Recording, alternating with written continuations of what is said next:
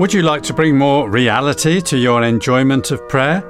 Well, that's the subject of our study today here on Search for Truth, your Bible teaching broadcast with teacher Brian Johnston. Over the next few weeks, Brian will be viewing different areas of our Christian lives in order to discover how to bring greater reality to them. But now let's go to Brian and look at my earlier question. Would you like to bring more reality to your enjoyment of prayer? Thanks, John. Perhaps more than anything else, John Knox is known for his prayer, "Give me Scotland or I die." His prayer was not an arrogant demand, but the passionate plea of a man willing to die for the sake of the pure preaching of the gospel and the salvation of his countrymen.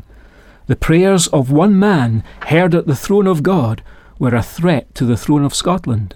During the time of the 16th century Scottish Reformation, John Knox's ministry of preaching and prayer were so well known that Mary, Queen of Scots, is reputed to have said, "I fear the prayers of John Knox more than all the assembled armies of Europe." That connection through prayer between earthly kingdoms and the realm of the heavens is testified to within the Bible itself.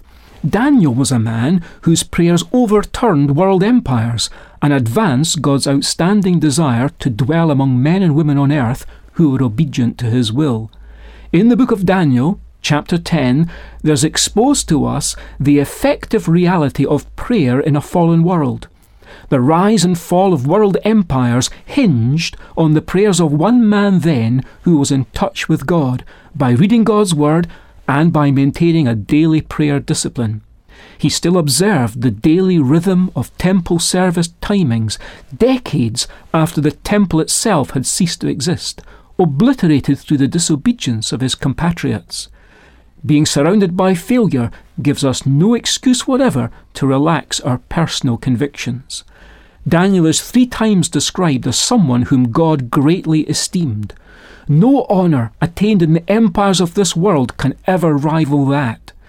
The Lord explained to Daniel how the timings of his prayers coincided with major power shifts on earth that in turn reflected developments in angelic conflicts in the spiritual arena. This tiny glimpse underlines how little we perceive of all that's entailed in our prayers. And yet, we can sometimes be tempted to wonder if prayer does change things. And if it does change things, then what exactly is it that it changes? Does prayer change God's mind? No. The Bible says there are certain things God has decreed from all eternity. Those things will inevitably come to pass. No human being has ever had a more profound understanding of divine sovereignty than our Lord Jesus. No man has ever prayed more effectively. In Gethsemane, he requested an option, a different way. When the request was denied, he bowed to the Father's will. In Matthew's Gospel, that sense of progression is conveyed to us in the way that the main clause changes when we go from the first to the second of our Lord's recorded prayers. "Let this cup pass away" in the first prayer becomes "Your will be done" in the second. The thrust of the prayer of our Lord has thus changed from "if it is possible" to "if it is not possible." The Lord was bowing to and never attempting to bend what was already settled from the councils of eternity. But then we may well react as we grapple with a sense of reality in prayer by saying, well, if God has got it all settled, is it not pointless to pray? Obviously it can't be, otherwise why would he command us to pray? He also invites us to make our requests known. More than that, the assurance of the Scriptures is that prayer works. The prayer of a righteous person has great power in its working, James 5:16 says. The problem is we're not all that righteous. We could do with being a lot more like Daniel and Elijah when it comes to prayer. That brings us back round to our question, does prayer change things? What prayer most often changes is us. That alone is reason enough to pray. But still, the question is a troubling one. If God knows everything, why pray? The question assumes that prayer is one-dimensional and is defined simply as supplication or intercession. On the contrary, prayer is multidimensional. God's sovereignty casts no shadow over the prayer of adoration. God's foreknowledge or determinate counsel doesn't negate the prayer of praise. The only thing it should do is give us greater reason for expressing our adoration for who God is. And, more than that, in what way could God's sovereignty negatively affect the prayer of confession? I may not understand the relationship between divine sovereignty and human responsibility, but surely I realise that the failures I'm confessing have been brought about by my own will. So we ask again, does prayer change things? Yes. We only have to remember the biblical example of Nineveh. When God hangs his sword of judgment over people's heads and they repent, he then withholds his judgment. That must mean he's changed his mind, mustn't it? Not at all. The mind of God doesn't change, for God himself doesn't change. Things change, and they do so according to God's sovereign will, through secondary means, in which prayer plays a part. In Nineveh's case, it was the timing of its judgment that changed. As we saw from Daniel, the prayer of his people is one of the things God uses to make things happen in this world. To believe in the sovereignty of an unchanging God is no deterrent to prayer.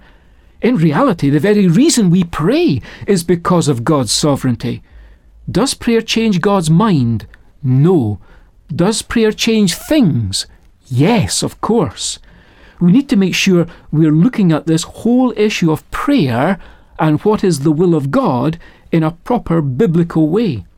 The problem is, we may mean different things when we use the general term, the will of God. The Bible, in fact, uses this expression, the will of God, in at least 3 different ways, and we're going to need to distinguish between them if we want to get to the bottom of the question of prayer and the will of God.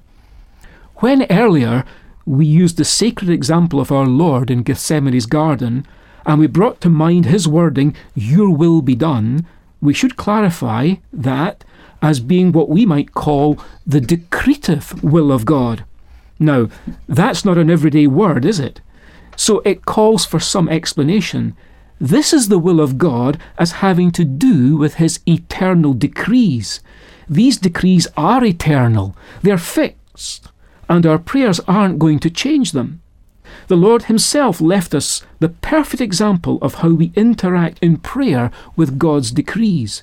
We bow to them in and through prayer, and on our part come to adore the God who willed it that way, for it is best, and so we should never want it changed. Take as an example the return of our Lord. He's told us he's coming back, John 14 verse 3. That is God's will, and that is going to happen. How foolish then it would be for us to try to pray against the Lord's return. A second way the words, the will of God, are used in the Bible is when the Lord is prescribing how we should serve him. For example, it's God's will that we should be baptized, as that was clearly commanded in the Bible's historical account of how Christianity began. But that's simply one example. There are a host of other commands: to love one another, to avoid stealing and lies and immorality and so on. That's God's preceptive will for us. We describe it that way because it's comprised of all his precepts or commands, detailing how he wills for us to live. These and much more are all contained in the faith, once for all delivered to the saints, Jude 3. That too sounds rather non-negotiable, doesn't it? It would again be nonsense to pray about whether we might be granted special permission to sleep with someone who's not our own husband or wife. Once again, prayer cannot change God's will in that preceptive sense, any more than prayer cannot change God's will in its decretive sense. We can and must still pray in relation to these precepts, but in the same way as the psalmist, confessing his failure to fully keep them and asking God to incline his heart to do much better. Finally, at least for our simple consideration, we come to the third way in which we can legitimately understand what God's will means in Scripture.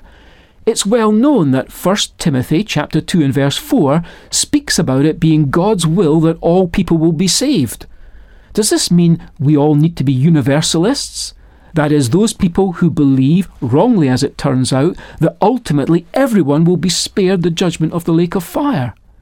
The Bible gives us explicit examples of specific persons who will be banished there forever, and so we know the universalist position is simply wrong. So what does it mean when we're told God wills all to be saved?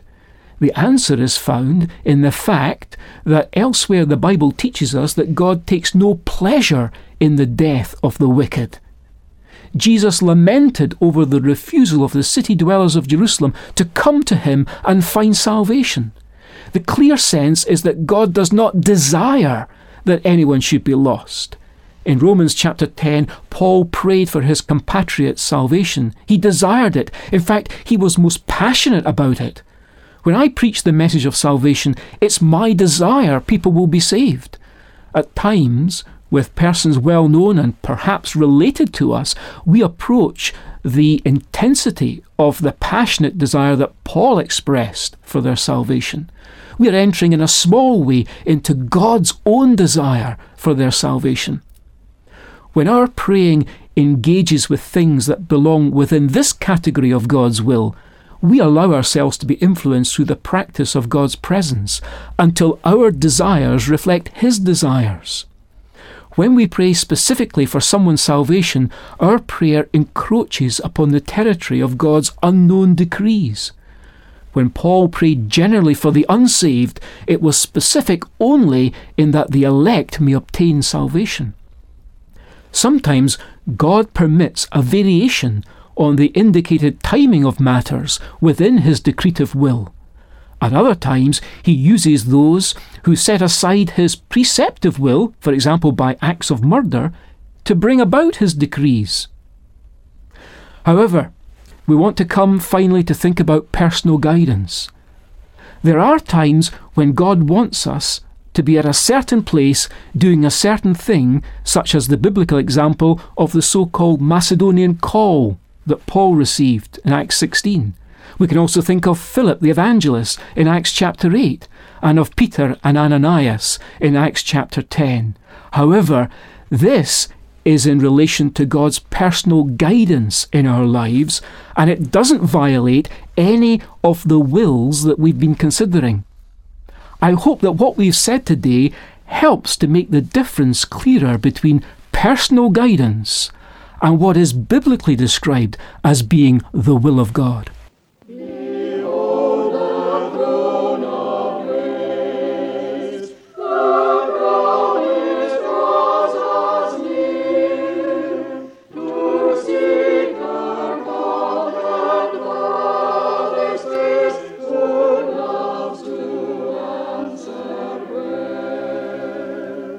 Thanks for your talk, Brian. And once again, I hope you found Brian's talk helpful for your prayer life. If there's a comment or question you have after listening, do get in touch, and I'll be giving you the contact details shortly if you've a pen and paper to hand. The talk you've heard today is also available to download via the internet in audio or text format. Simply ask for Get Real. You can do this by email or by post, and here's the address.